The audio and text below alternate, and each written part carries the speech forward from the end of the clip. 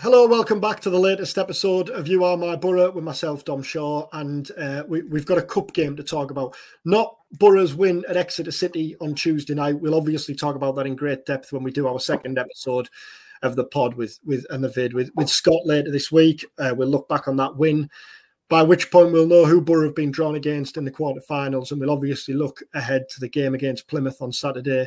But we've got a special guest in now, and we're going to be looking ahead to a big FA Cup tie for Whitby Town, for which Jonathan Franks, former Boro striker and Hartlepool striker and various other club striker, is now assistant manager. Thanks for joining us, John. Much appreciated. No problem. Thank you very much for having me. Away to Bristol Rovers on Saturday then. That's some draw, isn't it? Yeah, very good draw. Possibly one of the best we could have hoped for, really. Obviously, with it going just up to League One. So they're a big club in that league. Get plenty of fans. So I'm sure the hierarchy would be we're pleased with the draw. For you then, I mean, you're assistant gaffer there now. But you're kind of no age, really. How old are you? 33? 33, mate, yeah. Yeah. So how did it come about then? And we're going to have a look back on your Boro career and a good chat about that. How did it come about that you kind of went into coaching and management so early? Well, I took the retirement because of I'd been abroad, Iceland, and I come back and there was nothing really there that was good enough financially, really, for me to support a family. So I took the decision to go, instead of going back abroad, took the decision to retire and just go play for Stockton Town because I know they were on the ascendancy, really, and they've got ambition. And it was my hometown club, and I got a job with their main sponsors. So kind of like they retired me, basically, Map Group. But then obviously my time at Stockton was really good, enjoyed it. But then Whitby gave me the call to if I wanted to do a player coach role. So, and I always wanted to do the coaching. I've been ready to do the coaching for the last few years of my career, to be honest, because as everyone knows, I had a bad back. I done my back when I was 17. So and I had an operation at 20. So it kind of managed that for a good 10, 12 years of my career. And it was difficult in the end. And I think when you're not enjoying it, I think it's time to say, right, that's enough. And that's what I did. So I just enjoyed my football at Stockton. And obviously the Whitby thing, just going into the coaching, was exactly what I wanted to do. And I spoke to the chairman at Stockton Town, and they've got plenty of coaches at Stockton, and Whitby needed one. And they've asked me to go over. So that's what I did, play a coach. And I did that for a little bit, and then the manager left. So, because they were joint managers, Nathan and Bully. Bully left, Nathan stepped up, and then he just asked me to be his assistant, and it was a no-brainer, really. So I'm still down as playing, and I'll play in emergencies, but in 1 year we haven't had one emergency, so I haven't to play. Maybe they're trying to tell you something there. What when you said there about retirement early, like for a lot of players, they'd find that incredibly hard to deal with, having to retire at whatever age, 30, 31. Mentally, were you equipped for that? You talked there about your injuries and how you were maybe ready. Did you feel ready for that? And because of that, was it any easier or not? Initially, I thought, yeah, I'm ready. Physically, I was ready because I was only training a couple of times a week instead of training every day. I mean, I was naturally fit. It's just the injuries and stuff.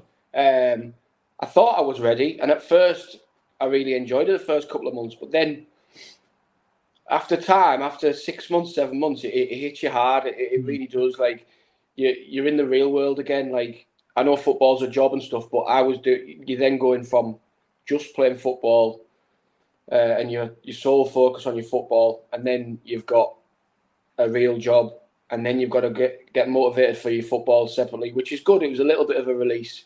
But it does hit you hard at some point, and you've got to get through it. And I did struggle, to be honest. There was a point in my life where I thought, "Ooh, this is hard."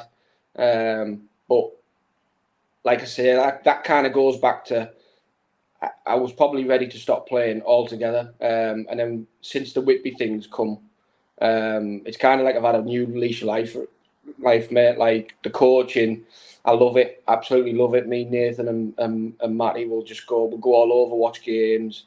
We're always on the chat, like talking about football. Like what we're going to do, what they're going to do. Just it's brilliant. I love it, and I kind of got the bug back again. Like, I didn't fall out of love with football. I love football. Football's my life, but like you said, there's a little bit of you that thinks, I'm done playing. Like, I don't enjoy it, or I'd rather pick and choose the times you play, but you can't do that. So the coaching, I absolutely love it, and it's something that for the last couple of years of my career, I really wanted to do, and it kind of been an agreement anyway. If I'd stayed abroad in Iceland, I was going to go into that sort of role anyway.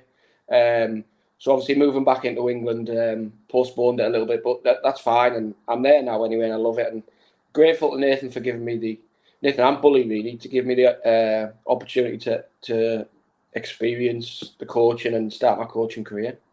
We'll come back to Whitby at the end, and we'll obviously talk about that game on Saturday. But for now, going right back to the start, Boro, you played for England at various age groups through the ranks. Your Boro debut came at West Ham on the last day of the 2008-9 season when Boro got relegated. That must have been a day of such mixed emotions. Yeah, it was really, really mixed emotions. I mean, that season was strange, really, because we're kind of there was 2 or 3 of us kind of on the borderline of the squad reserves. There was always like your Josh Walkers, Reece Williams, myself, Joe Bennett. Been on the bench a few times, but not quite got on, made our debuts. And like you say, there'd been a couple of times where I was told I was playing and then I wouldn't play, so I was disappointed. But the West Ham game was just, I wasn't even in the initial squad. There's a little story behind it. We'd finished for the season, finished training on the Friday. First team had their game on the Saturday, and that was it. We broke up. So I'd finished ultimately for the season. So I flew home, and I thought, I'm going to go on the sunbed. So I went on the sunbed. I remember I come out of the sunbed, and I had like 8 missed calls off Martin Scott, the reserve manager, and I'm like, what's up with him? So I rang him back, and he went, get your ass back here now. You're travelling down to West Ham. Marlon King's pulled out injured. So I'm like, oh, right, brilliant.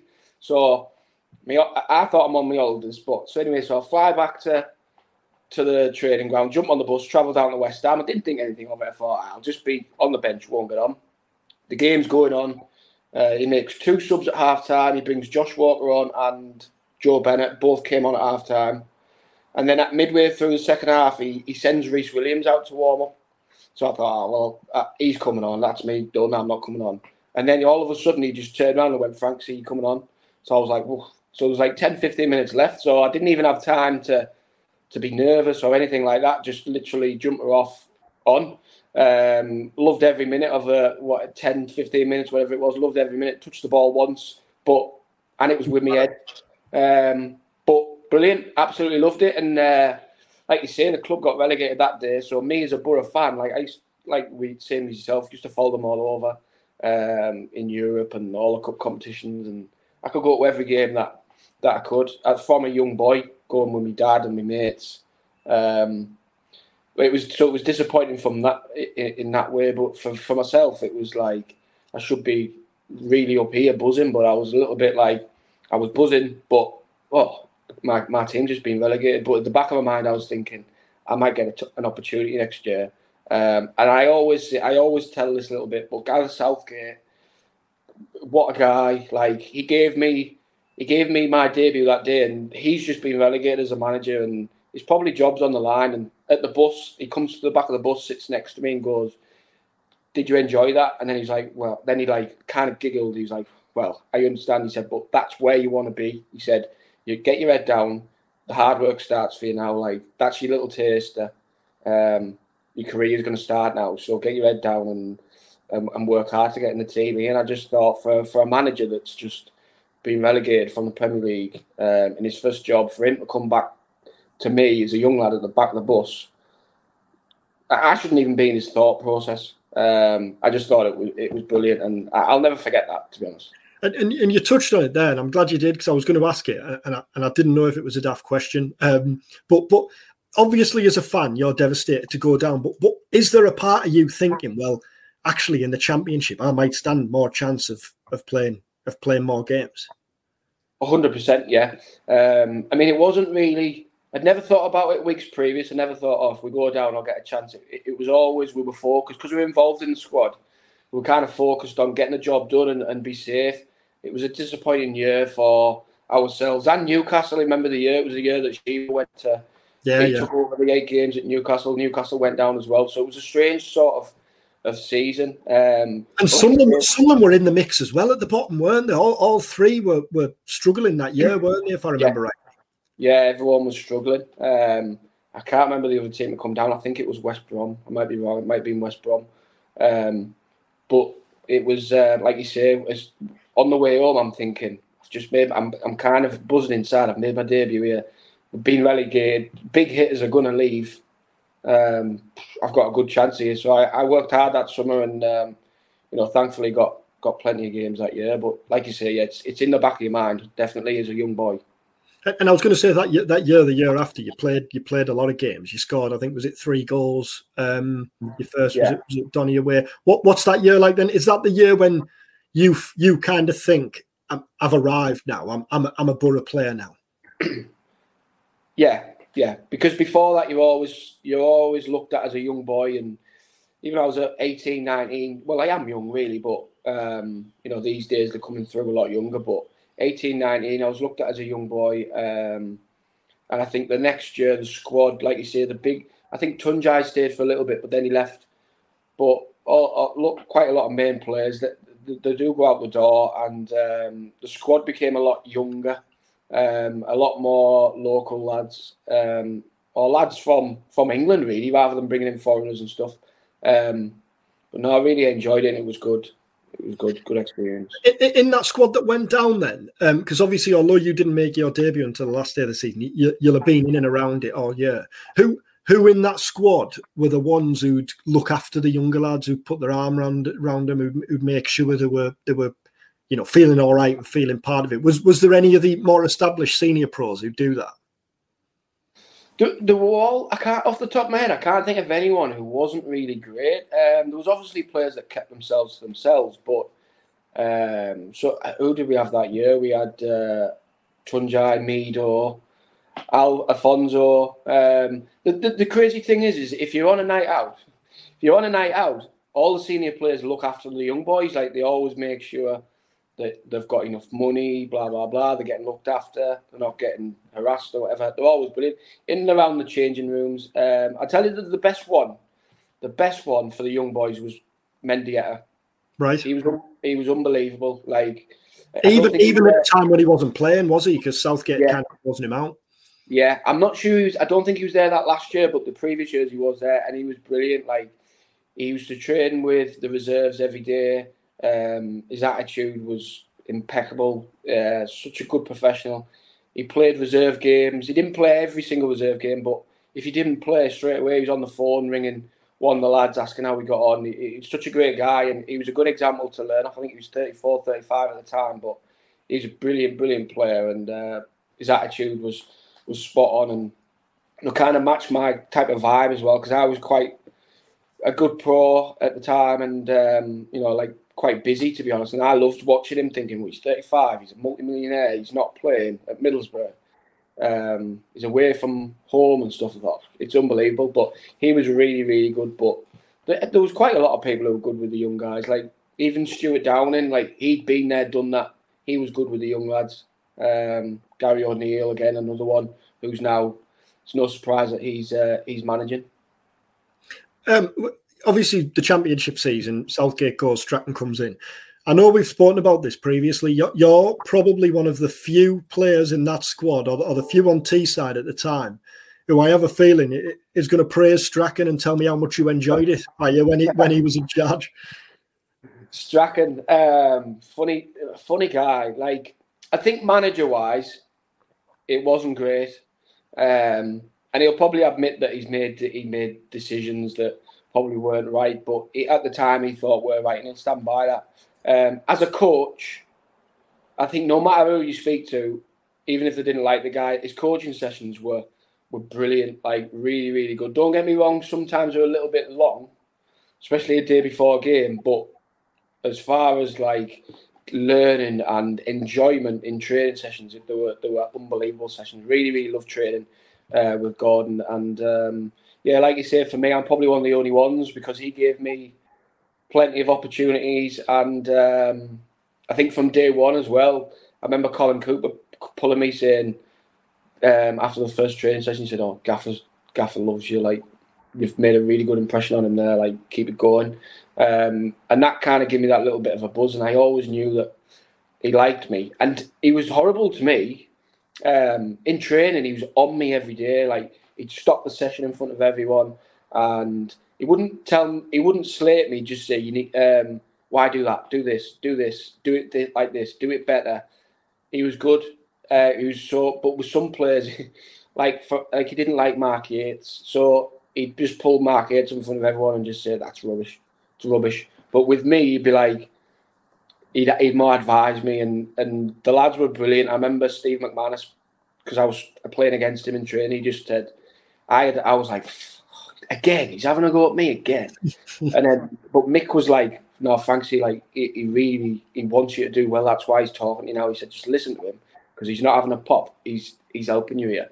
And he was good with me like that. And he used to pull me and help me. So he was good with me. So I can't really say a bad word about the guy, but I would say management-wise, he probably got it slightly wrong, I think, looking back. But at the time, he did what he thought was right. And I mean, everyone's got their own opinions. Like, in my opinion, I probably would have gone and got the best 2 or 3 players from Scotland, whereas he went and got 10 or 11. Do you know what I mean? So I think it's kind of like maybe he's one too many, but but I'll learn from that and I'll take that into my coaching career, management career.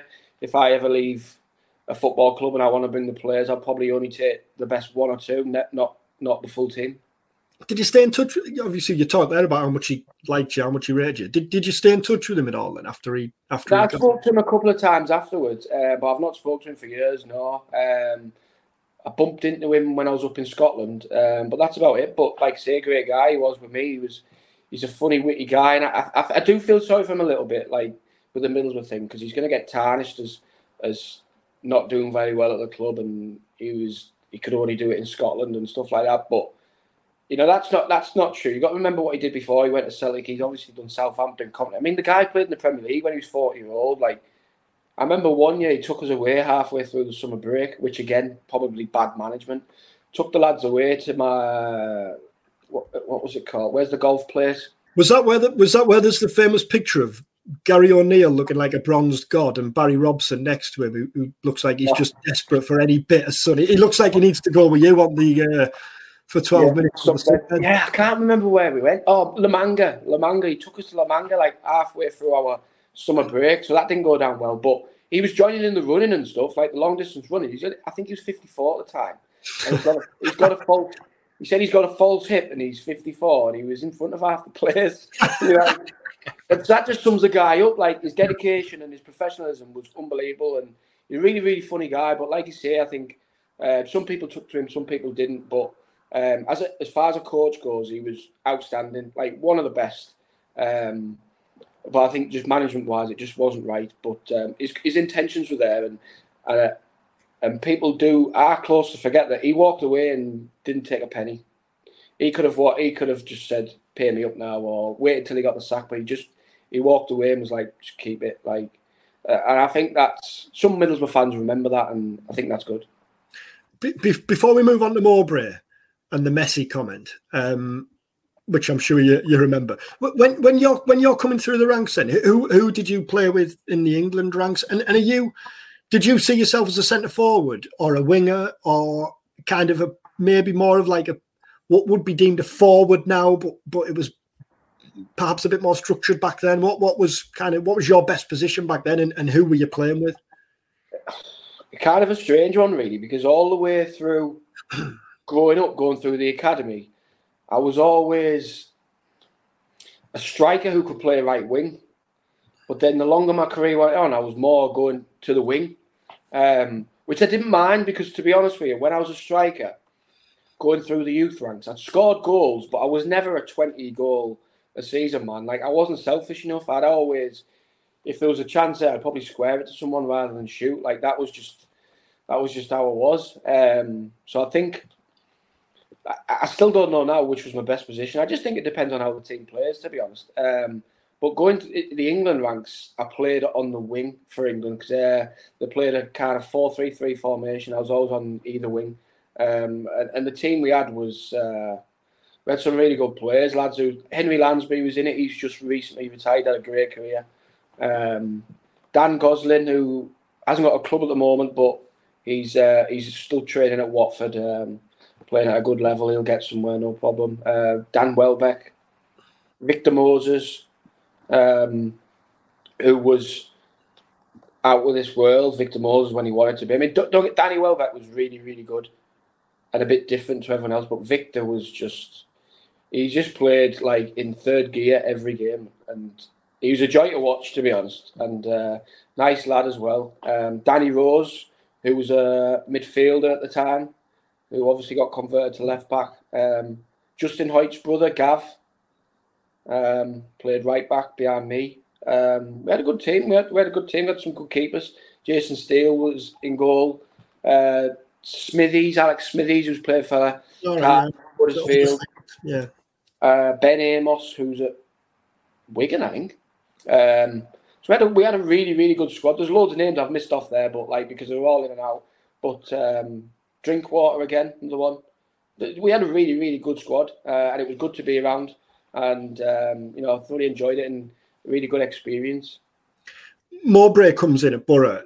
When you're talking there about Strachan, in terms of kind of personalities, Mowbray and Strachan are complete opposites, really, aren't they?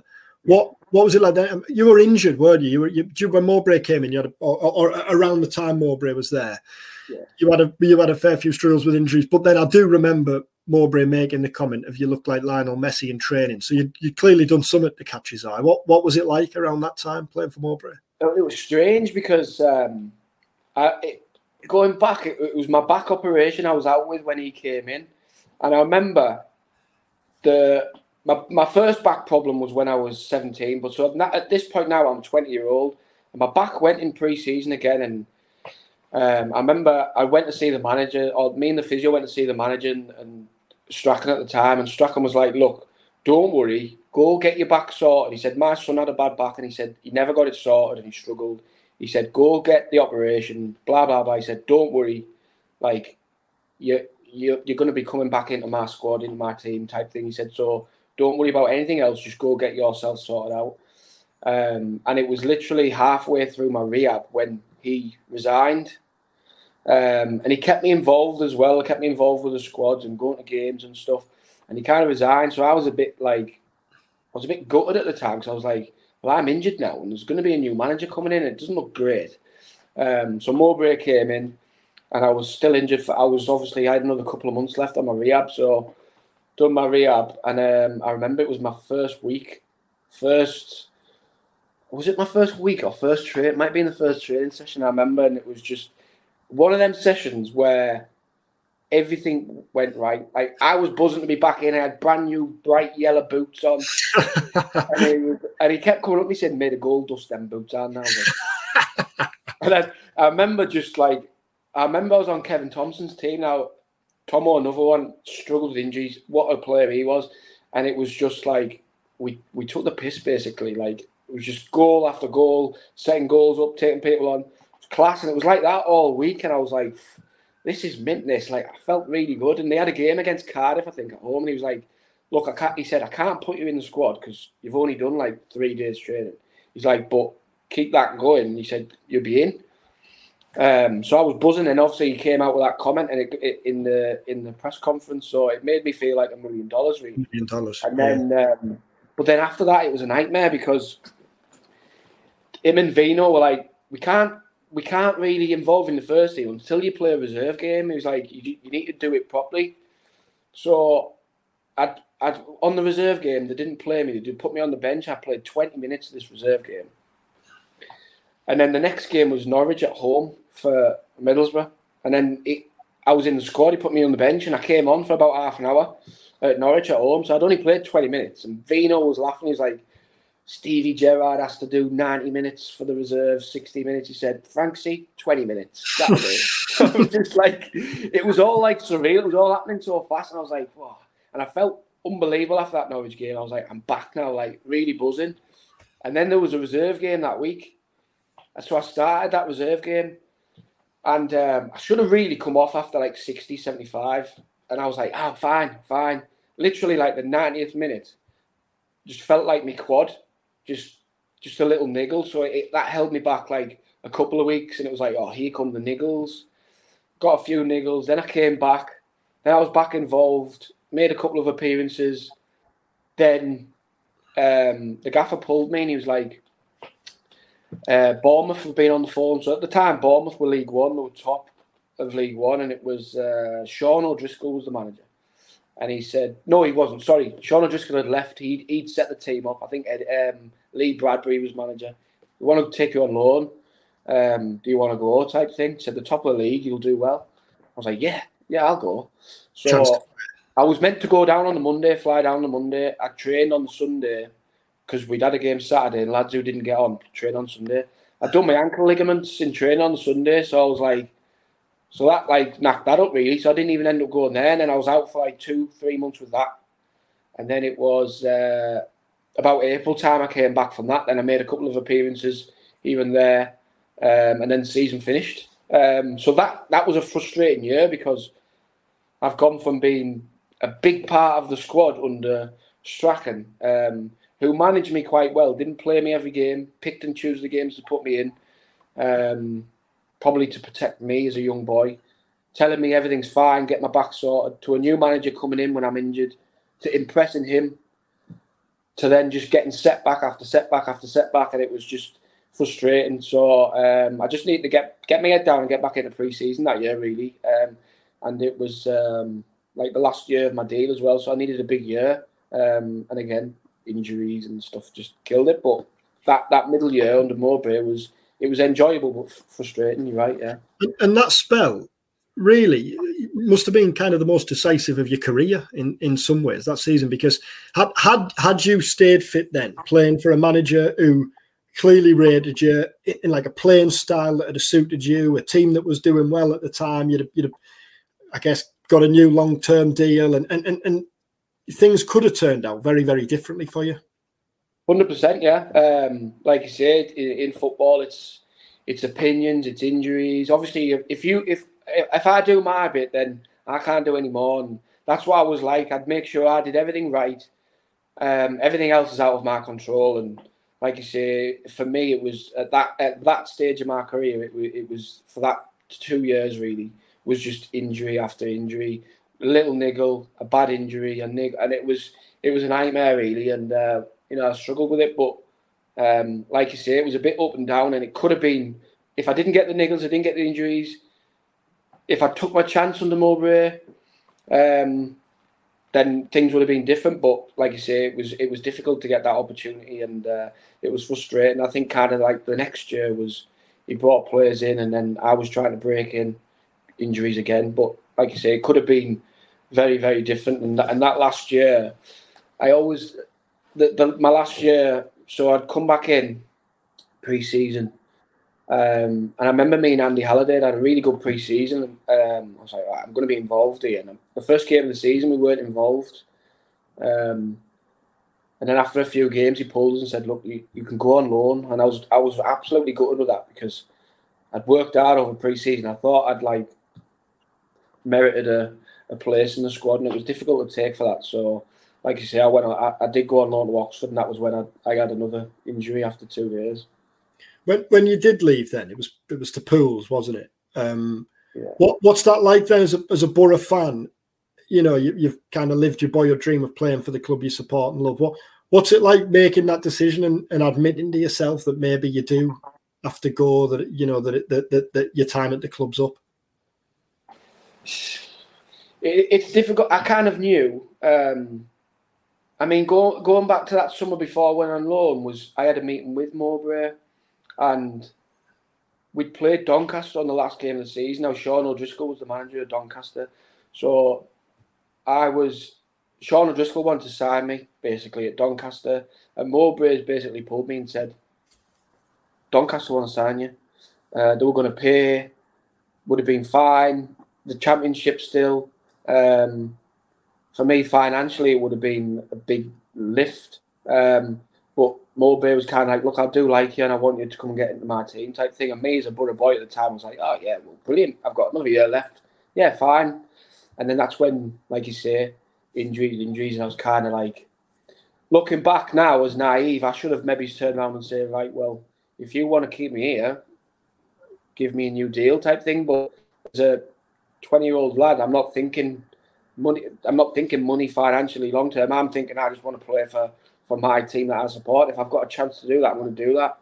So again, things could have been different for my Middlesbrough career, but things could have been a lot different in my full career because could have got to Doncaster in the Championship under Sean O'Driscoll, who was a total football man, another football coach. So I was a bit disappointed. So that's why I was so gutted when the gaffer said you can go on loan, because I was a bit like, I could have left in the summer. I could have sorted myself out like long term, but it is what it is. It's all time and it's hindsight. It's brilliant. And then going on, I went on loan to Yeovil, remember, before the end of the season, and from February to the end of the season, and that little block under Gary Johnson, I've got the bug back again for football. Kind of like I was a bit down in the dumps because I knew my time was up at Boro and I probably wouldn't get another opportunity. 21-year-old now, and I'm thinking, but Yeovil, like Gary Johnson, I loved every minute of it, and I probably played some of the best football in my career there. But like you say, I went to Poole, decided to go to Pools in the summer, who were League One at the time, so it was a league down, but I was still living at home. And it was Neil Cooper who was the manager there, and again, great guy, and made you feel $1 million, and that's the main reason why I signed. Just before we talk Pools, then, who was the best player you played with at Boro? Mendieta, 100%, like unbelievable player. Like he was class. Like just stuff he did. Like you just think, how's he done that? Like you ask for the ball, he'll give you it. You're on the ball, he's always available. His attitude, he was brilliant. Really, really good player. Yeah, and like you say, I learned a lot from him just by watching him train. Such a brilliant player. And obviously you go to Pools, you stay at home, you're still what, only 24, 25? No, I left, I was 22 when I went to Pools. Right, sorry. So at that stage, you're still obviously a young lad, but it didn't work out for Pools. Did they get relegated in your first year there? So which obviously, when you go to Pools, you're not expecting to be playing League Two football a year down the line. So how do you reflect on that spell? Well, I loved it because it was Pools, and I love Pools, and again, like Pools and Middlesbrough, my two teams, like we've gone there League One. I think they just finished 10th, and the gaffer was like, "Look, we're not going to have a big go," but he said, "We've got a good squad." He said, "I just need a winger, I need a centre forward, and I need a centre midfield player." Basically, he said, "That's all my budget's given me." He said, "I'd like a couple more, but that's all they're allowing me." So he brought me in. Steve Howard and Simon Walton. And pre-season was strange. We hardly did any running in pre-season. We were with at the university, and we did like loads of gym work. But I'd done loads of running anyway. I'd done loads of running with Walsey that summer, so I was fit. It was fine for me. But some of the lads were just like not really fit. They were just gym fit, training fit. They didn't do any running or anything like that. But we had a really, really good squad for that level, and for whatever reason, we just got off to a terrible start. Like I remember we drew the first game at home to Swindon, 0-0. But after that, like it just was downhill. We just lost game after game after game, and then Neil Cooper, to be fair, was just like, "I'm walking away," and he walked away. But then John Hughes came in from Scotland, and he made a few signings, and he was another one. Absolutely loved me. Brought in Charlie Wyke. Steve Howard went on loan to Sheffield Wednesday, and we were playing some unbelievable stuff. Like we went on two really good runs. We were down and out basically. I remember there was 16, 17 games left, and the gaffer was like, "We'll go win them all, and we'll stay up." I think like we won like 5 out of 7, and then won like 4 out of 5, 4 out of 6, and it was like, and in the end we just fell short. But as another, again, coach-wise, brilliant. He had us playing football.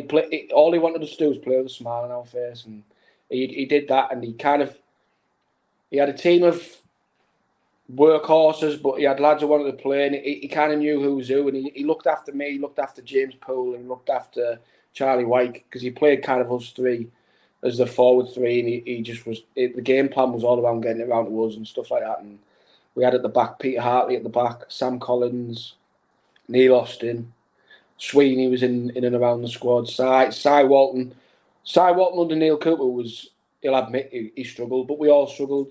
And then under Yogi, he was, it's Cy, you're thinking, Cy, how are you playing League One? You should be playing, where are you? Like, football-wise, he was brilliant when he wanted to be, but I enjoyed it. Even though we got relegated, I enjoyed it.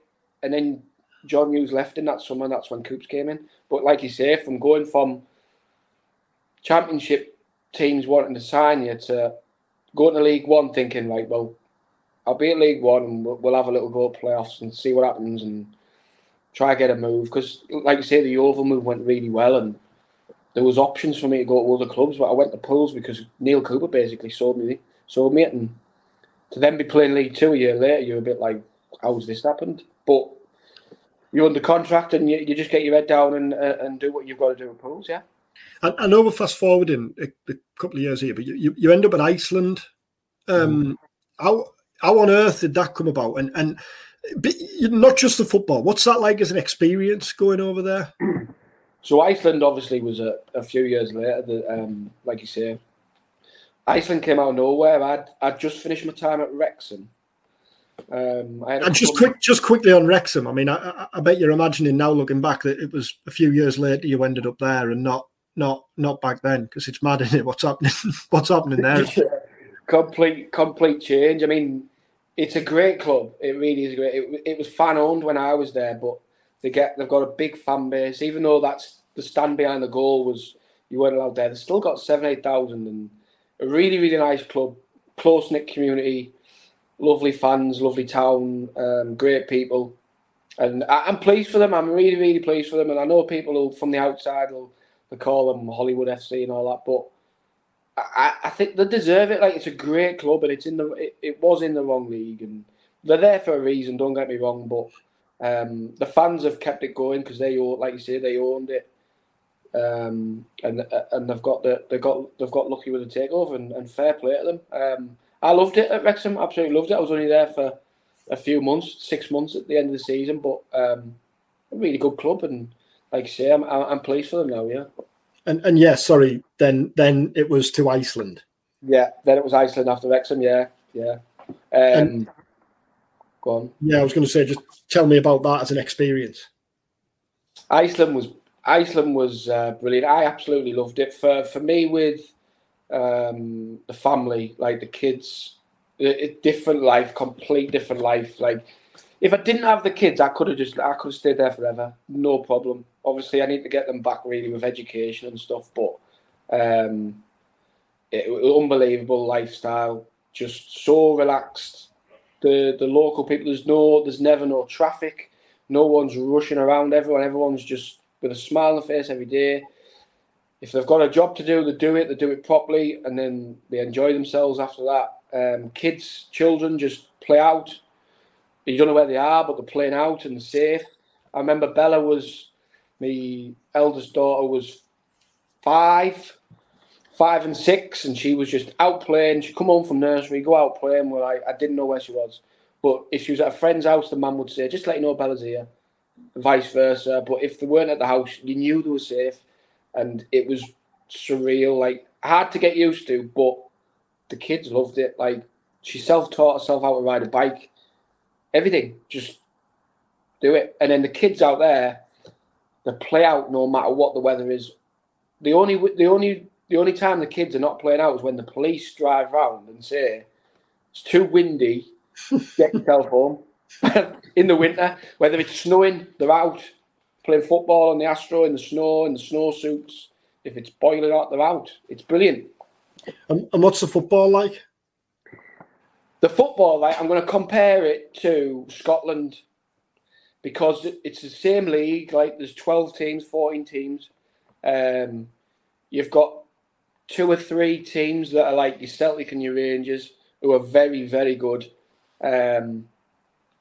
And then you've got like a little group of teams like your Hearts, your Hibs, your Aberdeens. You've got 3 or 4 teams that are like a little bit better than the average group, and then you've got the average group, and then you always have like one shit team every year that just the shit. But but like same with Scotland, someone in the Premier League always has a stinker one year. Used to always be Hamilton, but then they'd always stay up, and you're like, but not very similar to Scotland as in the standard of the teams. You've got really good middle batch, bottom batch. But yeah, really, really good. Really enjoyed it. Completely different because the season was April to October, so it was different to get your head around that because that's not the summer, but the warmer season. So yeah, brilliant. Really, really enjoyed it and made some good friends out there. The people are really lovely and just welcome you in. And like you say, Gary Martin went out there 19. He's still there now. He's 33. He loves it out there, and like you say, he's got another year there, so he'll go back out there. And bringing it forward to now then, and Whitby, and this weekend away to Bristol Rovers. We talked about this just before we started. Joey Barton was sacked recently as manager. There must have been a part of you that's a bit disappointed at it because I mean I know maybe it's just because of the name and what he achieved as a player, but would you have liked to have gone head to head with him on the dugout and kind of seen how he operates down there as manager? Yeah, it would have been good. Obviously, Joey Barton, everyone knows him. He's a bit of a character and stuff like that. But the things I've heard about Joey just within the football community is he's dedicated. He's a dedicated boy, and he's one of them. I think you either take to him or you don't take to him. And it would have been interesting to see what he was like management style. I played against him a couple of times. I think once in the league and once in the reserve game, and he was no bother on the pitch. Like, nobody probably wound him up that day, but I do kind of like his attitude. Is like he's a winner, so it would have been good. It would have been interesting, really interesting. I think he's calmed down a lot. Like you say, it's a cup game; anything can happen. But yeah, I was a bit disappointed when he got the sack because, like I mentioned to you off air, we got all this analysis on what they're like under Joey Barton. Only takes you so far, the analysis, but it gives you a little bit. And now he's gone, so it's kind of like how they're going to go about it. But yeah, it's football at the end of the day, and it's a ruthless business. This must be Whitby's biggest game in a fair old while, is it? I think so, yeah. I think 20, 30 years, something like that. It's a big occasion. I was speaking to Bully yesterday. I think they're on about taking 500 fans down, which for Whitby's unbelievable. I think away games usually you might get 30. Because as you know, Whitby's kind of like the catchment of Whitby's tiny. So for a club like Whitby's really good. I mean, home games we got. Did we get about 1,000, 1,100 at the FA Cup game, Chelmsford? But that's brilliant for Whitby. I think the average is like 500, 600. So we're going to be taking that away to Bristol Rovers. So it'd be a really good occasion, like you say. It's a little bit like a cup final. And hang on, the dog's just walked in. And my kids. I was going to say, don't worry, it's all right because we're wrapping up now anyway. But go on, get out. I'll just go on. Ollie, you shut that door. It's fine, don't worry. A little bit like cup final, like you say, we're all taking our kids down, all the coaching staff, backroom team, we're all taking our kids down Whitby strips. A little bit like cup final, and for the lads. You're going to be busy after this. For the lads, some lads have played. Like I know Hawksy was with me at Pools. He's played League 1 standard, League 2 standard. Danny Rowe was in and around at Rotherham, being at Wickham. Off the top of my head, I came to watch the Mass game earlier season. Brad Fuster, former Boro striker's there, isn't he? Fuster's there, yeah. So there's lads who have played that sort of level and will understand it. And there's lads who have never been that level before. We've got young lads in the squad. I'll give you an example of Alfie Doherty, who's just been released from Middlesbrough in the summer.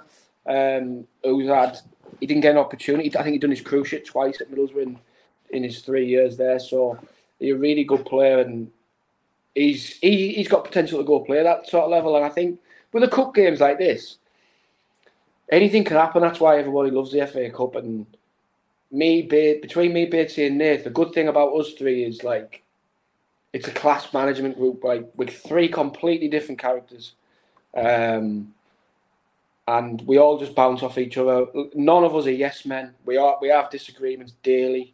Ultimately, Nathan makes the decisions, and once he's made his decision, we back him all the way.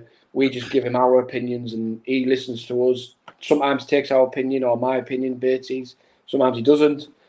But it's perfect. Like, the 3 of us work really, really well, and we've all had experience. Like, we all know Bates's with his injuries, but playing wise, Europe competitions, FA Cup runs. He'd been there and done that with Middlesbrough. Myself. I was going to say that. Sorry, just to butt in again. I was going to mention Matty Bates, who's obviously there with you. You touched on the injuries there. He was some player, wasn't he? Had it not been for those injuries, he was some talent. Some player, Batesy was, yeah. I always tell everyone this, right? Because his last year at Middlesbrough, he'd already done his cruciate 4 times. I think he'd done 3 on 1, 1 on the other. So he'd done 4, and he's back playing. Middlesbrough captain, playing every week. Middlesbrough have offered him a new deal. He's got Swansea in the Premier League wanting to sign him. He's got Wolverhampton Wanderers in the Premier League wanting to sign him after 4 cruciates. And then he ultimately in the April he done his cruciate again his 5th time, and that kind of killed him off. He never really recovered from that.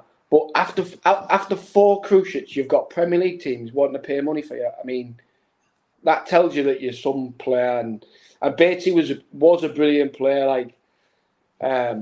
Just so unlucky with his injuries, and it's killed him, because he could have been top player. If a Premier League team's wanting to bid a couple of million for you after 4 cruciates, you've had no cruciates. You're going top level. Don't care what anyone says, and he's brilliant. And he's been brilliant for Whitby, outstanding for the defenders, because his knowledge of defending and stuff like that is brilliant. And like you say, he's had experiences in the cup competitions. I've had good experiences, bad experiences in the cup. Scotland, we obviously won the Scottish Cup at Ross County, beating Celtic and stuff like that on the run.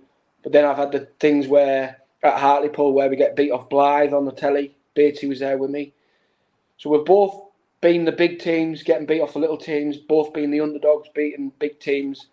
We've just got to give that to the lads. And I watched just a little thing before. I watched watching the Wrexham documentary at the moment, and they went on the cup run last year, didn't they? They ended up going out to Sheffield United in the end, but they beat Coventry along the way, took Sheffield United to a run. And what Parkinson's saying to them is, believe in yourselves, you are a good team, but you've got to use your brain, you've got to work harder than you've ever worked before, because if they're going to beat you, you've got to let them know that they haven't beat you easily. You've had to give them a good game for them to beat you. And I think that we've got to do that at Bristol Rovers. We're obviously going to have a game plan and stuff like that, but the lads are going to have to work harder than they've ever worked before.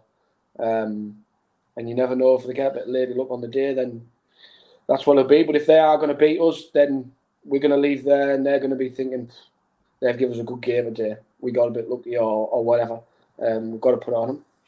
Brilliant. Well, best of luck. I'm at Plymouth Saturday, another long trip. But I'll obviously be keeping an eye on how things are going there. Thanks again for your time. Really, really appreciate it. We'll keep in touch and obviously hope to get you back on again at some point. As I mentioned at the start, we will be back at the end of the week for a normal episode, looking ahead to Boro's trip to Plymouth and back on the win at Exeter. If you're watching on YouTube, as we always say, please subscribe, leave any comments you want us to discuss, and please rate and review and follow on the podcast channels as well. But thanks so much again for your time, mate. Really appreciate that and enjoy it, and best of luck this weekend. Thank you very much. Thanks for having me, and thank you. Have a good trip. Brilliant. Cheers, and you. Take care. Good, mate.